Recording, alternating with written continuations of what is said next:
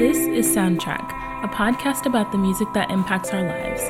Every episode is a conversation of how music has shaped and influenced one's life, because music is the soundtrack to everyone's story. Soundtrack is hosted by Kaya Leakty. All right, hey everyone, I'm here with Zach Platt, good friend of mine. What's up, Kyle? Hey, how's it going? Going all right, man. Yeah. All right. Chill. Yep. Long work week. Yeah. Good day though. Yeah. So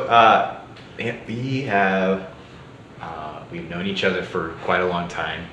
I was a little annoying kid that was bugging you to death probably when I was in elementary. Only a little bit more than most kids. Only a little bit more. Yeah. So that's when I met you at church. But you kind of knew me probably even before that, just because of family members that you knew. You knew my grandpa, my great uncle, several other Lichties. Yep. Knew them all. Yeah, there's a lot of us too. But yeah, so one of the things for you is that you pretty much grew up in the Fort Wayne area, just like I did for most of your life. You were nearby in some cases, but for the most part in the Fort Wayne area. What was that like? Oh, Fort Wayne. It's funny when you talk about that because being out in Montana visiting my brother who also grew up in Fort Wayne, we were talking about how people in Indiana don't vacation, they leave. Yeah. Yeah, me and my brother both left Fort Wayne. It's kind of like once you get out, you don't go back. Right. And if you do, something bad happened. Right. It was a good. I mean, jeez. I had a rough childhood, but it wasn't. I look back on it, and I think life's life. You just kind of roll with it and keep going. Because if you dwell too much on the past, on how it affected you, you don't actually grow up or mature. You kind of just get stuck in your past. Yeah. So I've always been one to keep rolling. Kind of dictates how you're living then in Yeah. the present. Yeah, and then I never wanted to do that. So Yeah. I always wanted to just keep moving. Obviously you deal with your crap, but you don't ruin your relationships you currently have. Right. So one of your first influences, although you had several, your dad was hugely influential with 70s music. Oh, absolutely. So Three Dog Night, Boston, Alice Cooper, John Cougar Mellencamp, another Hoosier. Another Hoosier, yeah. Yeah. What? How did that come about? How did he get into granted, he grew up during that time. Yeah. But what made that the type of music that he was listening to as a young person? My dad grew up a preacher's kid, so he had a rebellious streak in him.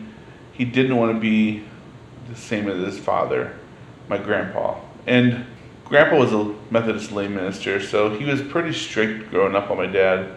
And so my dad, once he found kind of music and he started rebelling, not because of music, but because he wanted to rebel.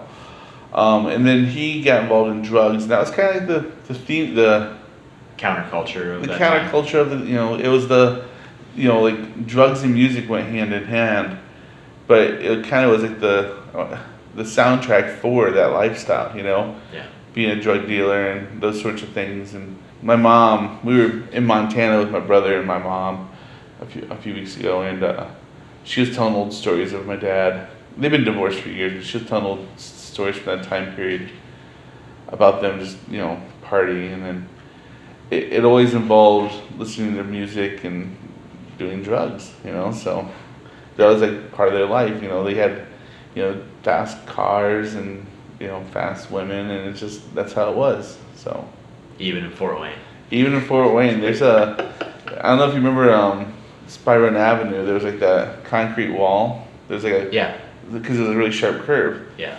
Well, that's been there since the 70s. And my mom used to tell me a story about they would drive as fast as they could, and they would get up on that wall, like one tire on the wall, one tire on the road, and ride it around and come off of it.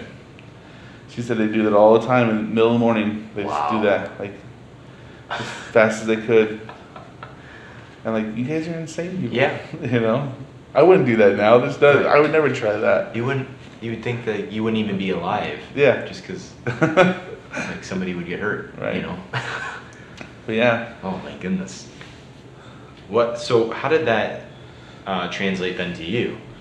Well, you know, growing up, Dad always listened to music, be it outside working in the yard or working in the garage, or we'd be out, you know, cutting trees or whatever. We had the truck radio on, the car radio on. When we started going on trips, grandparents bought property in the UP of Michigan, and the Upper Peninsula, for those who aren't aware. They bought this property up there, and it was an 8-hour drive from Fort Wayne, Indiana for us. And we'd drive this every weekend. We'd get in the car, get off school on Friday, and we'd drive there Friday night. But on the way up, we'd listen to music, and my dad used to play this game called Drink. And now, this is an adult game, but I was not drinking alcohol. My father, he had a beer with him. You know, this is back when the laws were a little more lax, let's say. So he had a beer with him, and I'd had my Faygo Pop, or it was mainly Faygo Pop, or Pepsi. You had to guess the title of the song within the first like few bars of the song coming on the radio.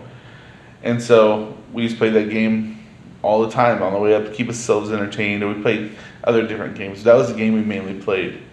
And so I got familiar with the artist that was on the radio. Or, you know, we put on a John Mellencamp cassette or something like that, and we'd have to guess what song it was. You know, of course, my father was at a huge advantage. You know, but it taught me. You know, I feel like that's a game that I would want to do as well. Oh, it was so much fun.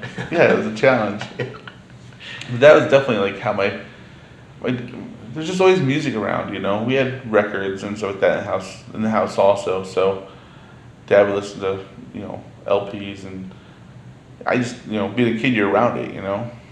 So not only your dad, but your mom was also influential, but instead of classic rock, it was Motown.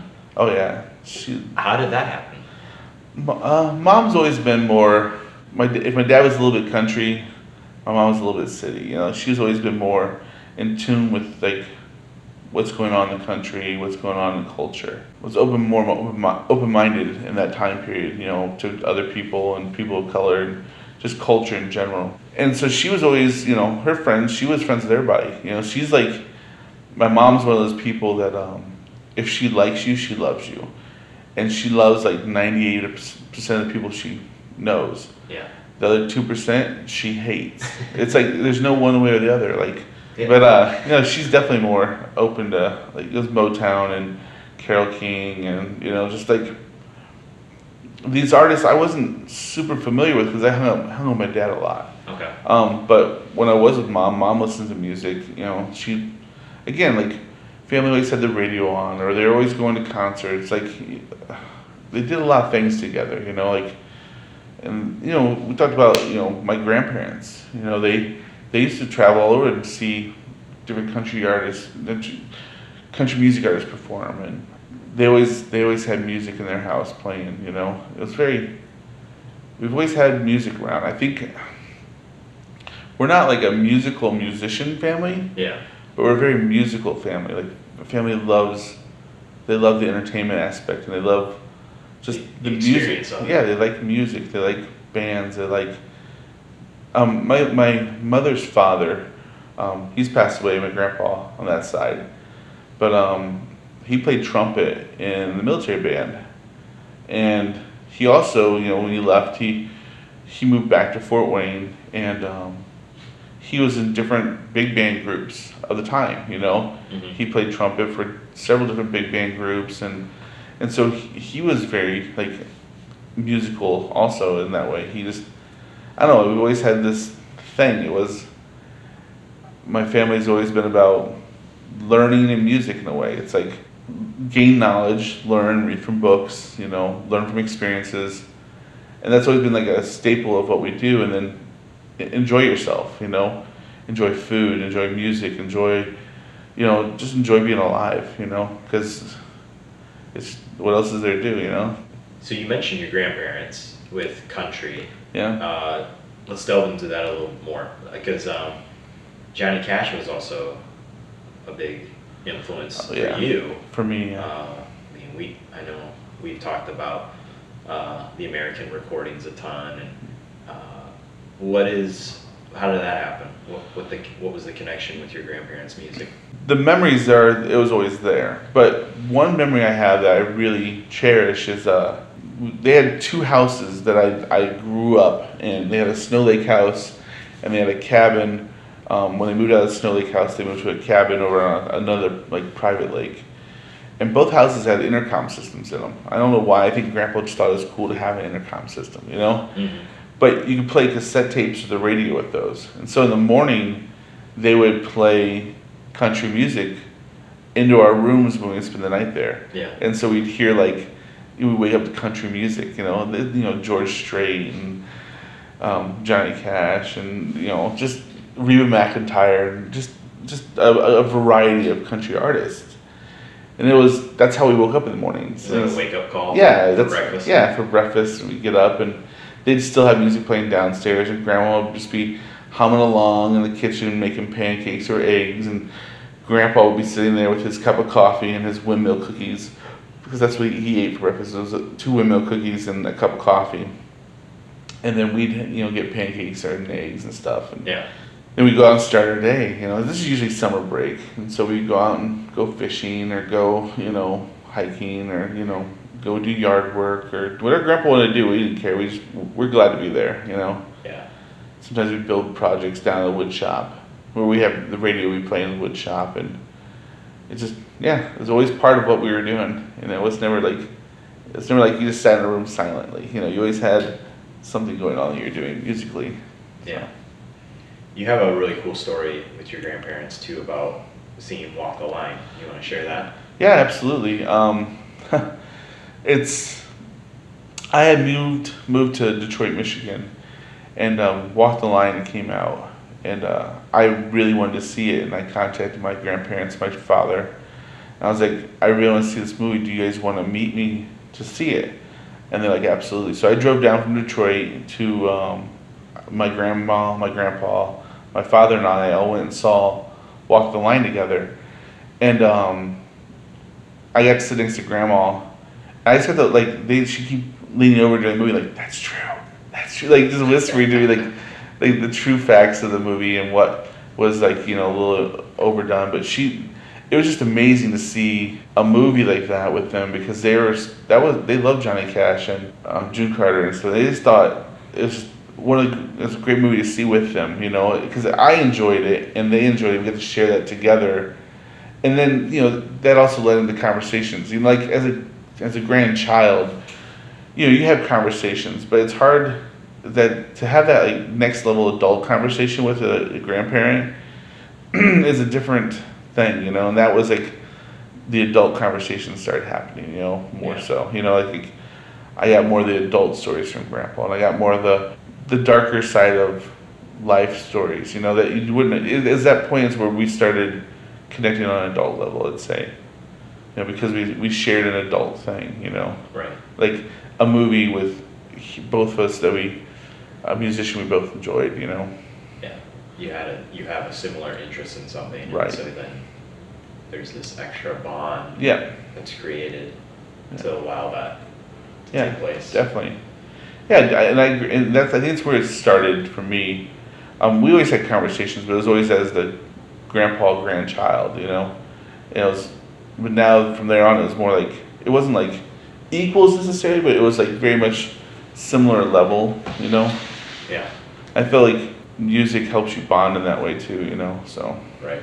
So you're growing up, and you have this kind of interesting way of how you start to expand your music palette through a magazine called Columbia House.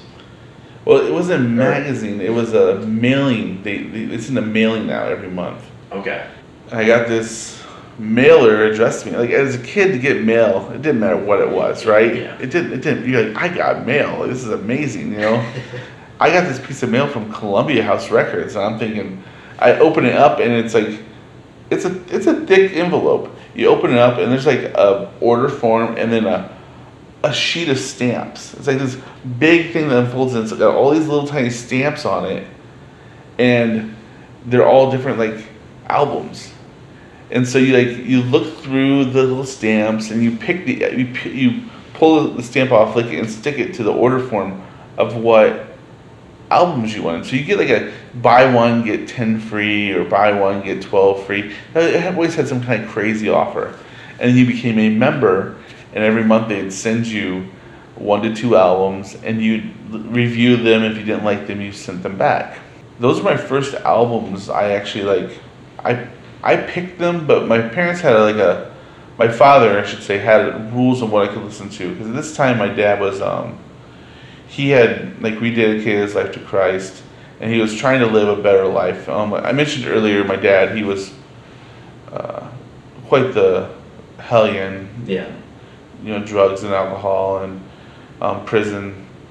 He eventually turned his life around, got straightened out. But at this point, my dad was trying to live a good life. And he thought it best to raise us in a Christian home with Christian values, and kind of say, hey, this is the rules of the house, and this is the kind of music you listen to.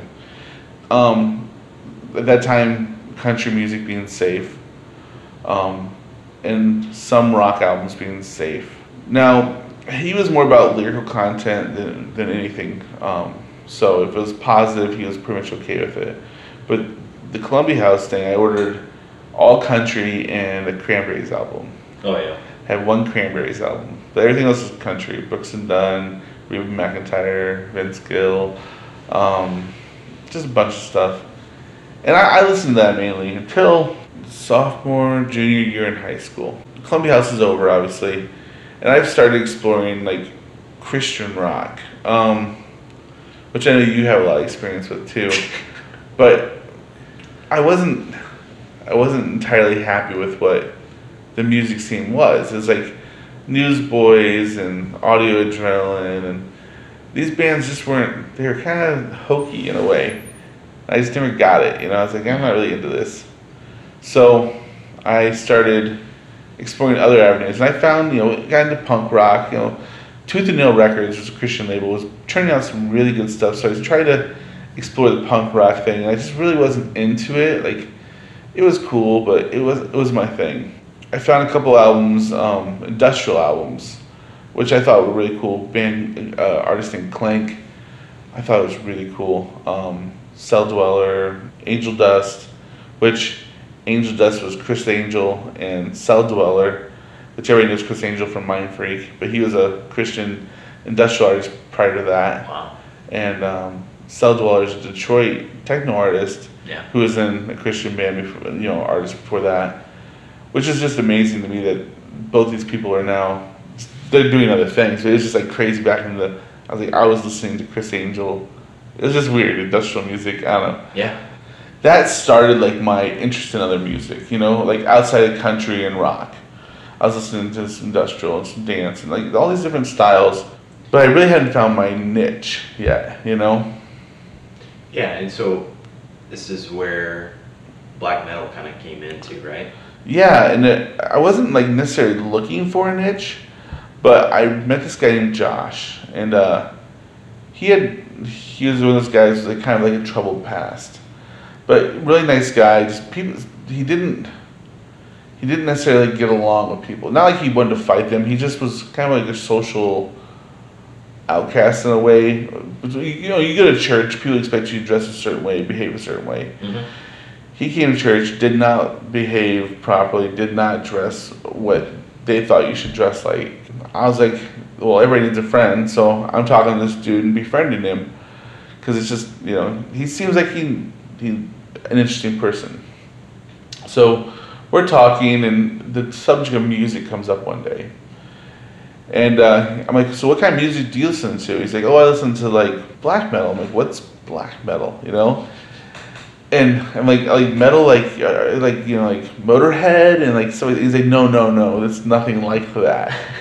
I'm like, okay, Pantera. He's like, a little bit closer, but not. It's better than that. He says. I'm like, okay, whatever. He's like, next week when I come back, I'll bring a cassette for you, because cassettes were the thing. Yeah.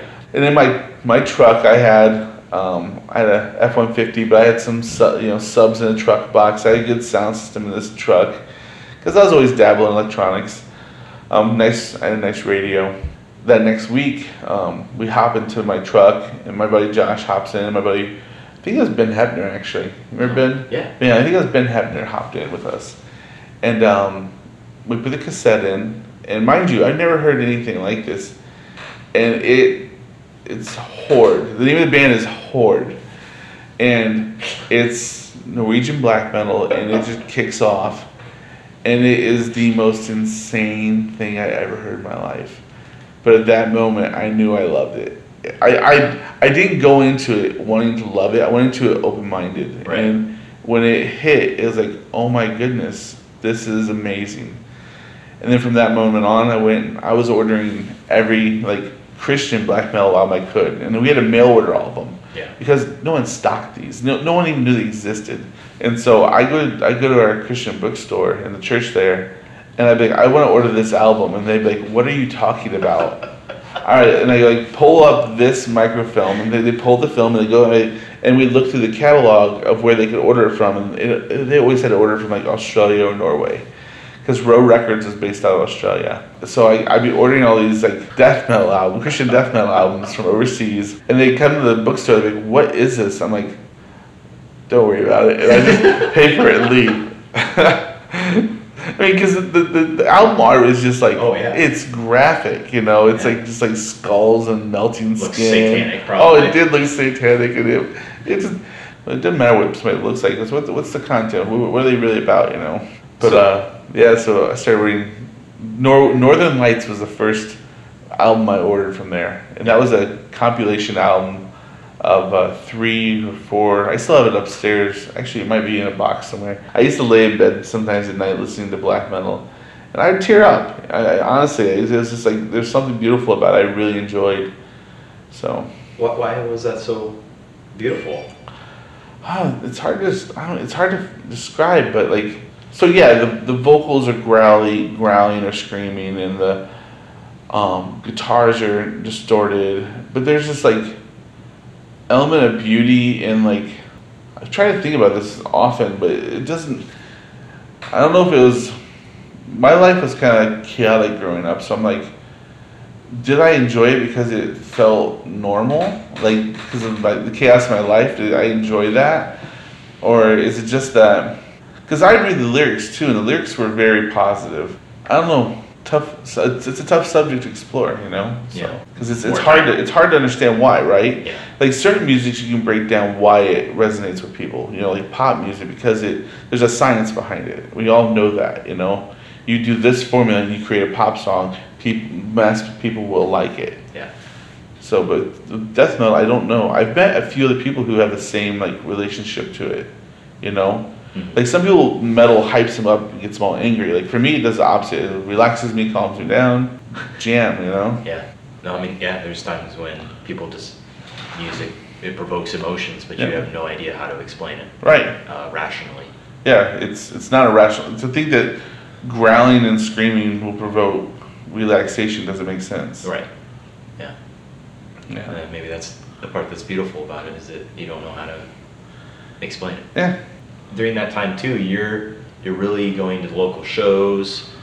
You're, experiencing live events of a lot of these artists that you're resonating with during that time. What was that like to go to shows at a young age?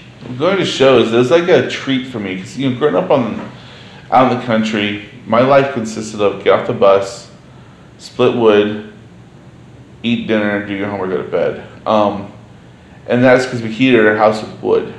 And so on the weekends we'd go out and cut trees down. During the week I'd split the logs into usable lumber for burning in the wintertime. In the summertime you didn't burn wood, obviously. But in the wintertime we heated our whole wood house, and I had to have enough wood stocked for winter. Mm-hmm. And so my life consisted of work. If it was summertime, we were working on the gardens to raise our own vegetables and produce. And then in the school year, it was splitting wood. The little bit of time I had with music was what? It was a release at that point, you know? And I don't make it sound like we were slaves or anything, but we worked hard, and that's what we did.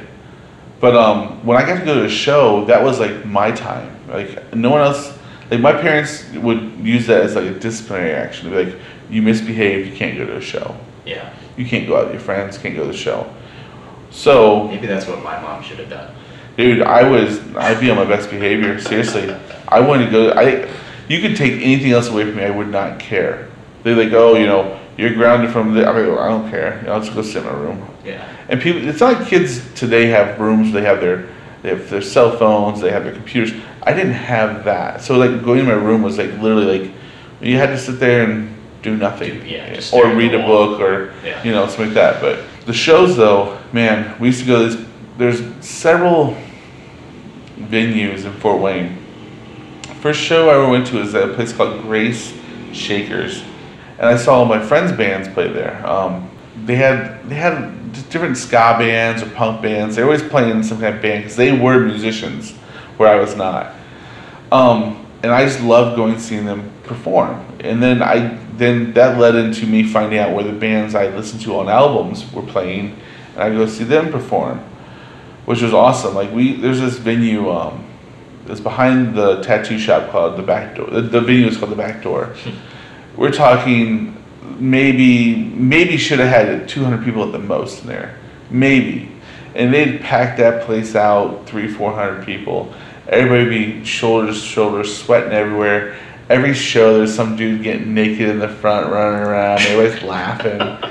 And the bands, you know, we'd see like just different like emo acts at the time. Not like emo what it turned into, but we're talking like guys like screaming and wailing and like getting like beat up, and it was a different scene. It wasn't like what it turned into, but you know, I'd see different hardcore bands play and different like acts come through the city, because Fort Wayne's kind of a crossroads for touring bands. Like smaller touring bands basically had to go through Fort Wayne because of the highways, you know, and their buses, and they usually stopped and played there. Alkaline Trio used to play a lot there, and at the drive-in played there before they were big, and at the Back Door, and all these little bands would come through that eventually became big bands, and so I got to see a lot of small acts play there. It was awesome. Yeah, I saw so many great bands there. Is there something about that live experience that you just goes to another level of connection? Oh, I believe to the music. I believe 100% that. Like I believe that. Well, first off, you're experiencing it with other people, so you're consciously aware that there are other people around, and you are all there to enjoy this music. I love going with friends, like taking a friend with me to a show, and having them experience what I'm experiencing for the first time, or the second or third time even. Like, but just enjoying, like, this is what I enjoy. Now you can enjoy it, or you already enjoyed it, and we're enjoying this together. And then seeing the bands perform, it was, to me, so I've always been like mechanically inclined. Didn't really know. I always thought I wanted to be either an engineer or an architect or an electrician. Never knew really what I wanted to do in that capacity though. This going to shows kind of sparked my interest in the live performance. Like, what is it about the live performance that makes people enjoy it so much? And I think it's the first element is other people. And second element is the reinforced sound. Having live sound is a different sound than an album, and so your body's experiencing it differently. So you're visually experiencing it, and you're physically experiencing it differently. And then the band performing also is just like another element of you see them like performing. They're giving every bit of energy they have that moment to you to make you happy. Yeah. You know, and again they receive praise from that, but it's, you know, these guys, on tour they work their butts off, you know.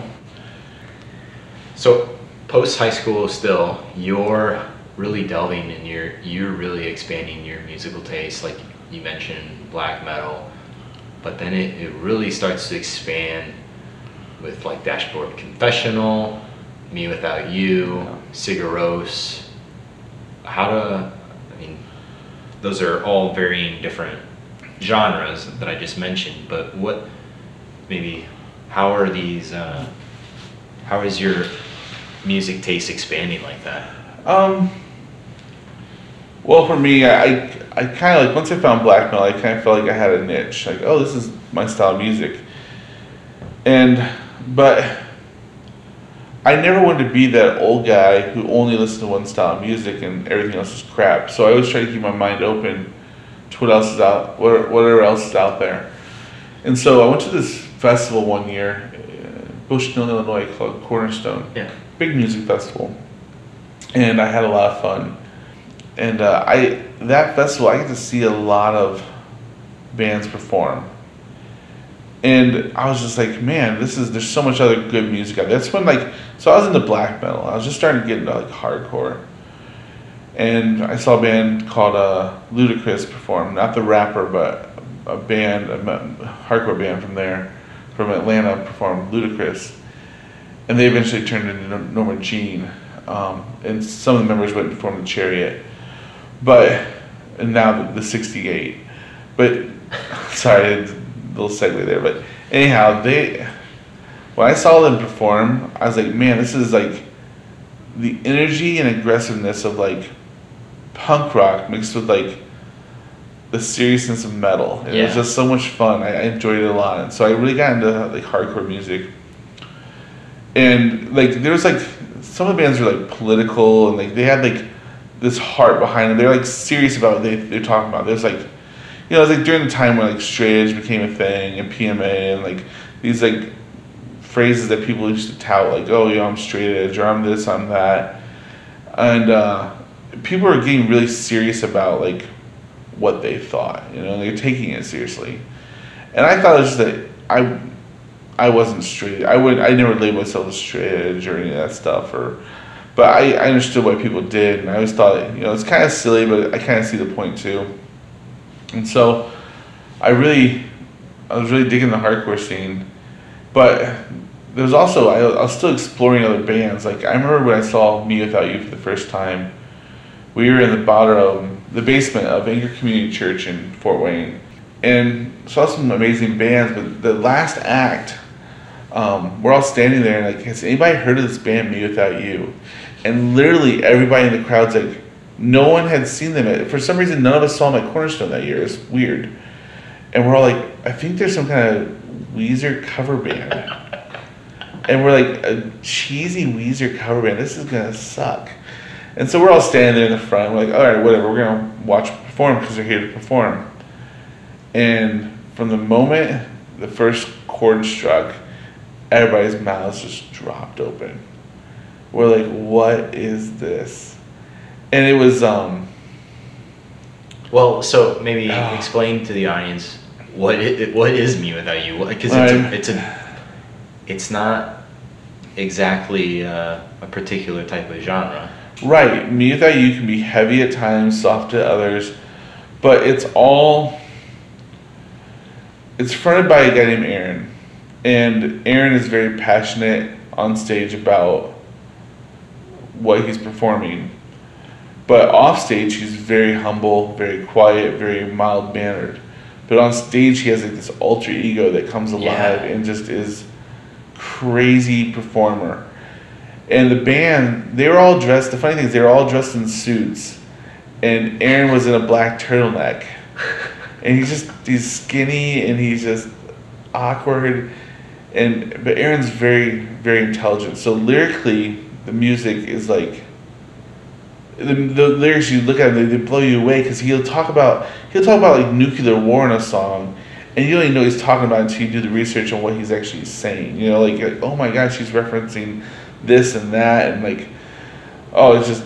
But the first album, Life A to B, or A to B Life. Yeah, A to B Life. A to B Life. That album was more focused on relationship stuff, so there's a lot of personal dealing with stuff in that album that I really loved, it's some of the dark thoughts we have while in relationships or being out of relationships or broken up or whatever. And it's beautiful, I don't know. Yeah. Yeah. can't remember the color of your eyes, it's the shape of your dress. You know, stuff. It's just like, I don't know, man. It resonated with me. Like that band, from that moment on, from the first time I saw them, I never stopped loving them. You know, all the changes, they changed styles too. They've gone folky, they just changed their style. They just morph with whatever they want to do. And I've always liked it. Yeah. Yeah. But we've seen them a handful of times. I've seen them a handful of times with you, but I've seen them probably 10, 15 times at least. Yeah. You know, yeah. It's amazing. Always just a great show. Every time. Yeah. Every time, man. Yeah, Me Without You. I mean, it's like funny. I like, people ask, "Oh, what kind of music you listen to?" Like, "Oh, black metal," but it's like, Me Without You is almost a weekly staple in my life. Like, when I'm flying here to there, wherever I'm going, Me Without You is on Spotify for sure. You know. Yeah. What about the other bands that I mentioned? Like Sigur Rós, I love Sigur Rós, but it was like more of those things where I kind of like, I discovered them and it just resonated with me. And a lot of bands, if it resonates with me, I enjoy it. Like Oliver Tree's a newer artist. You've heard that song hurt. I heard it and I was like, this resonates. I like it, you know. But like with Sigur Rós, like when I heard the first album, I was like, this is new. This is interesting. He's not actually saying anything. It's a made-up language.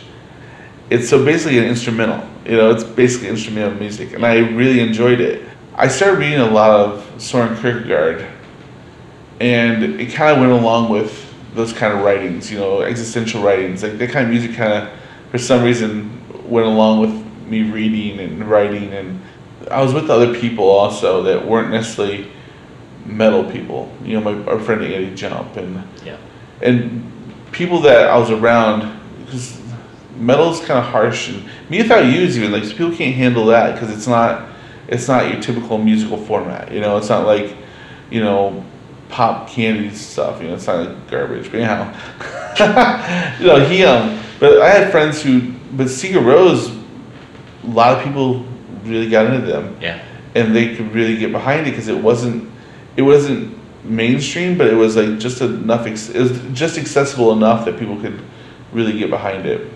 And so I listened to more of that stuff when other people were around, you know, in larger settings. Mind you, again, I'm still running sound, and we just moved to Detroit. Well, I was listening to Sigur Rós before we moved to Detroit, though.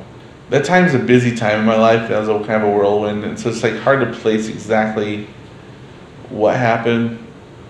But like I started having to develop different songs to use as test songs. Yeah. So in Sound World, you know, you tune a system. I needed a test track, and so I used different bands. Like Sigur Rós is a good test track because I can play it anywhere, and no one's gonna be offended by it. Right. Coldplay was another one of those. Like you'd listen to a Coldplay track, and people aren't gonna get offended by it. And so I had to start introducing stuff like that into my repertoire to have, because you can't just play, you know, death metal. Yeah. And people, they don't like that. Right. So yeah, Sigur Rós was part of that time period of me exploring different things, you know. Well, later on, post-rock then even developed even more. Absolutely. Through Mogwai, Explosions in the Sky, Godspeed Black Emperor. Yeah, who we've seen each of those with each other, including Sigur Rós. And that was so. Explosions is one of those bands that like kind of came out and like, I don't know, like in the hardcore metal scene, there's a lot of that music kind of like passes by you, and if you don't grab onto it, it's gone. But if you do, you kind of fall into another track. And so like that happened. Like, you know, I latched on to Explosion in the Sky, and Mogwai's always been around. Like I don't know if you remember like reading like liner credit like in the back of an album and say we think these bands. Mogwai is a band that was thanked a lot, you know, and so I got into them. As I said, Godspeed Black, the album Leaf. Yeah.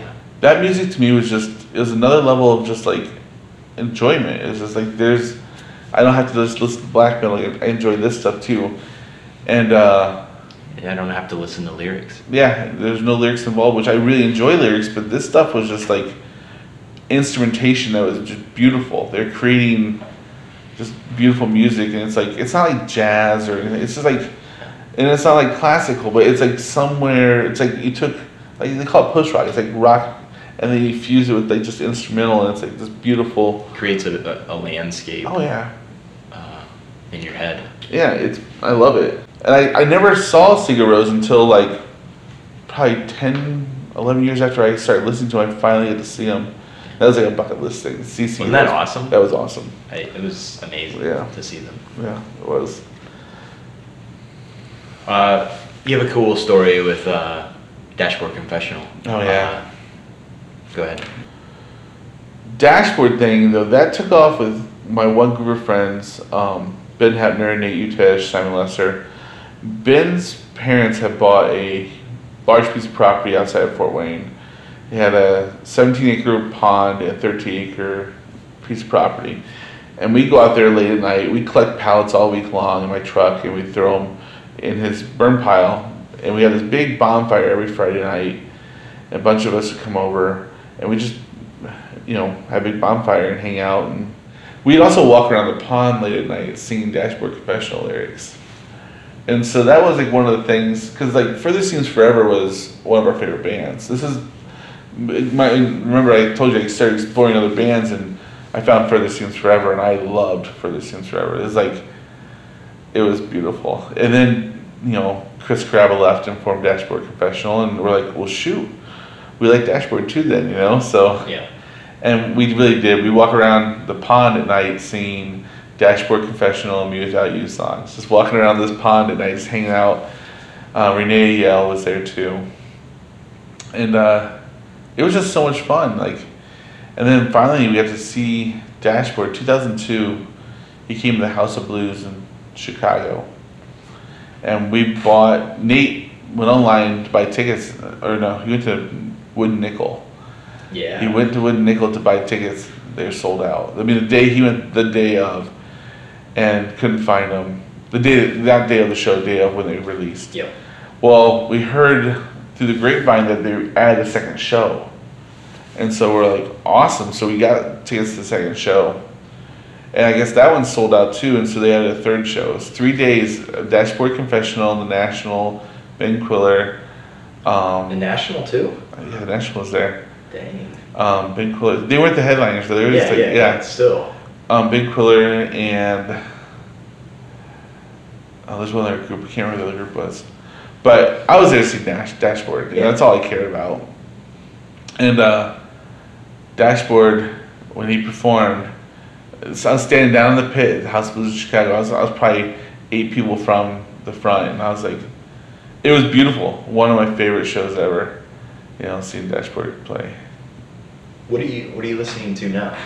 Oh gosh, my musical tastes have changed. Just this weekend on the flight home, Norma Jean. I still listen to metal. Norma Jean just came out with two new tracks. I was listening to those. I was listening to Mewithoutyou on the flight home. Lizzo. I've been listening to Lizzo a lot since Montana. She's amazing. I saw her at Mopop. Oh, I didn't know she was at Mopop. Yeah. Yeah, there's something about her vocal style and musical style that she's combined the two. She's a very good singer, and the style, I like how fun the musical style is too. And I watched the NPR Tiny Desk of her, and I was like, she actually can really sing. Nice. So I've been listening to Lizzo, Tyler the Creator, Mad Villain. So a little bit of hip hop now. So yeah. So the industry's kind of changed. Hip hop's not about gangster thug stuff anymore. When I grew up, it was about shooting cops, and then it became about getting hoes.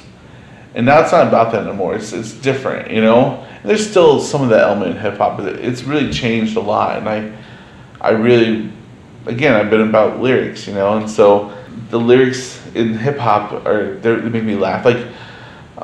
2 Chainz, oh my goodness, makes me laugh like you wouldn't believe. I swear he's just doing this to make fun of hip hop, because he's just so funny. Like, there's no way he's serious, you know? It's just, it's hilarious what he says, you know?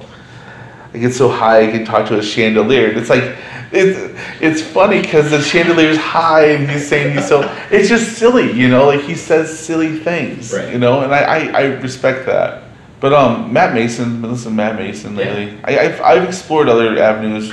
Cringe is huge right now. Oh, I can't believe how big it got. Yeah. It's number one on alternative. Is it really? Yeah. And I've been listening for when I first heard him, you know, like, it's just like before the album was out, like Billie Eilish. I mean, I explored new artists too because not just, you know, Matt Mason. He's kind of he's been playing music for a while, but like Billie Eilish, she's new. You know, like Oliver Tree. He's been in the industry a little bit, but his album's not out. Hobo Johnson, like you get another artist that I try to explore what's going on, and I may not like some things, but I want to try and know what's going on to be part of that because music's going to change.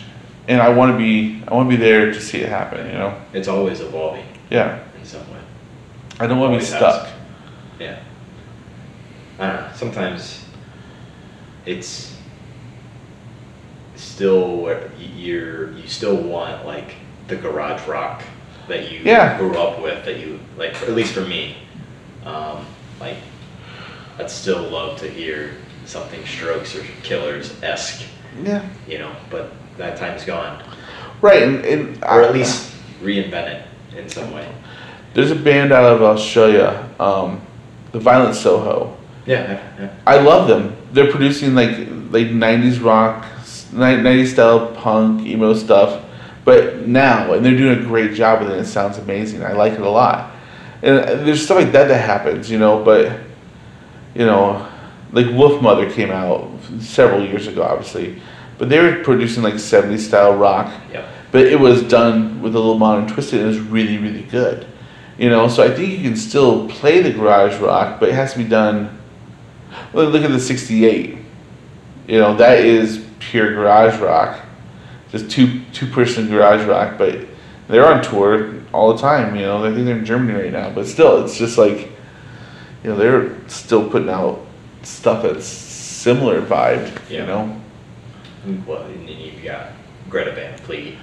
Which I don't know. That's a weird one. That's a weird one. It's to me. I look at Greta Van. I look at them. I'm like, I watch interviews online, and they're like, oh, we never heard of Led Zeppelin. I'm like, yeah, right. I'm like, there's no way you haven't heard of Led Zeppelin. You're so full of it. There's no, you can't tell me that. Like, your mannerisms are exactly like Robert Plant's, and you know, like. Vocally as well as musically. Even like the flourishing of the hands and stuff, like you can't tell me. Like you've watched these performances before, and you're a good singer, but you're good at mimicry too. You know, like I don't want to talk bad about them because they are producing, like they're talented, but just don't lie about things. You know. True. Yeah. Be like, yeah, they were our biggest influence. You know, like okay, everybody's like, cool. You know, we get it. You know. Yeah. But they had 3 or 4 sold out nights here in Detroit. I know, it's crazy. It's crazy how huge they are. Yeah, and they're from Frankenmuth. I know, it's just wild. But I mean, good for them. I don't want to say they're terrible, because good for them. Yeah. One thing that has kind of resounded throughout the whole conversation so far is that you've always tried to explore music outside of what you already knew. Yeah. Why? Any idea why that is such a driver for you? I was always taught to learn on my own. Be a self-starter, be a learner. Family's always about learning. And like I said earlier, about learning and music. And if you just stay with what you know, where are you going to go? I look at it and go, you're not going to, I don't want to be that grumpy old man who just has nothing to talk to somebody about. Like, I want to be able to relate to everybody. So, you know, I like older music, I like new music, because I want to be able to relate to people on where the level they're at. You know, like I want to be able to carry a conversation with that person where they're at. You know, yeah, because they may not know about Van Halen or Led Zeppelin, but they may know about Tyler the Creator. They may know about Billie Eilish. You know, like I can talk to them about stuff that's part of their culture Where I'm an old man, but they may go, oh, this old dude, he actually listens to music that I listen to, and like I'll be able to understand where culture's going too, Yeah. But I just like knowing where culture's going and learning, and I don't want to be I don't want to be that old guy who doesn't know anything, who's just completely lost, All these kids today, they don't know what music is. Big band is where it's at. Like I don't want to be that guy. What's funny is I was painting in a gated condo, and this lady, she's older, I don't know how old, but probably in her 60s, and she is blasting Billie Eilish. That's hilarious. For like hours. That's hilarious. It was like, whoa, what? Like my students listen to Billie. Yeah. And I'm just like so baffled that the grandma's listening. The grandma's listening to it too. Yeah. Yeah. Why should we listen to music? What is it that makes it so appealing? Don't listen to music ever. What? Don't ever listen to music. It'll ruin your life. Keep kids away from it. No, even from babies, when you're a young baby, you hear music and you like to move to it. Children respond to it. I know our language isn't sing-songy like some languages are, but I feel like every culture creates music. If you can't create music, you can at least listen to it and help express yourself. You can express yourself by the music you listen to and how you listen to it and where you listen to it and who you listen to it with. It's all about sharing and expressing yourself. It's also like you're part of something bigger when you're listening to an album. Like you're like, this person created this for me to enjoy. So you're part of that person's life. Or sad music, you're listening to something to share an emotion with somebody. Like, oh, this person felt this emotion also. They understand where I'm at. Like I don't think we'd exist without music. I don't think there's ever been a time where music hasn't existed in some form. Well, I was just reading that that vibrations are actually like the building block of life. Well, that was some scientists. I read about that several years ago. How they think vibrations is what is everything. You know, and I read about that several years ago, and I was like, that's interesting. Like, you let science figure itself out, because sometimes they say things that aren't entirely accurate at first, but yeah, I definitely think so like bees, for example. Yeah. Bees communicate with pheromones and vibrations, and they can tell you can go so you got a beehive in the back. You can go up to that beehive, and by the sound that they make, know if they're what's called queen right. If the queen's healthy, if the queen's in there, you can tell by the sound the hive makes. Wow. You can tell if a queen is mated by the sound she makes. An unmated queen makes a pipping noise. It's this pip pip noise that she makes if she's not mated. When she gets mated, she stops making that noise. Music, I think sound, it's part of us. We can't get away from it. Everything does it. And the birds sing a song in the air. Like they sing a song. It's a song. It's not like chirp, chirp, chirp, chirp. No, there's melody. There's like the different notes. Things resonate at different frequencies. Like that are pleasant or unpleasant to us. It's like things. Music is it's part of us, and you can't. If somebody doesn't understand like music, I don't understand them. I don't understand how they exist. Seriously, how do you even exist? Like, that's part of everything. It is everything. Yeah. Cultures use music to worship their deities and their gods. Like, why would they use music to do that? Why would singing a song to your deity be pleasant? Like, why? Yeah, we also did the blood sacrifice, but let's not look at that right now. Let's talk about music. But you know what I'm saying? Like, why is this part of humanity? Why is song? Right. Yeah. Well, Zach, I wanted to just say, of all the people I probably know, probably influenced me the most with music in terms of what I listen to as well. And so I'm thankful for that. Awesome. And knowing you for that. So this was a great combo. Yeah. Yeah. Thanks for joining. Thanks, buddy. Yeah. All right. All right.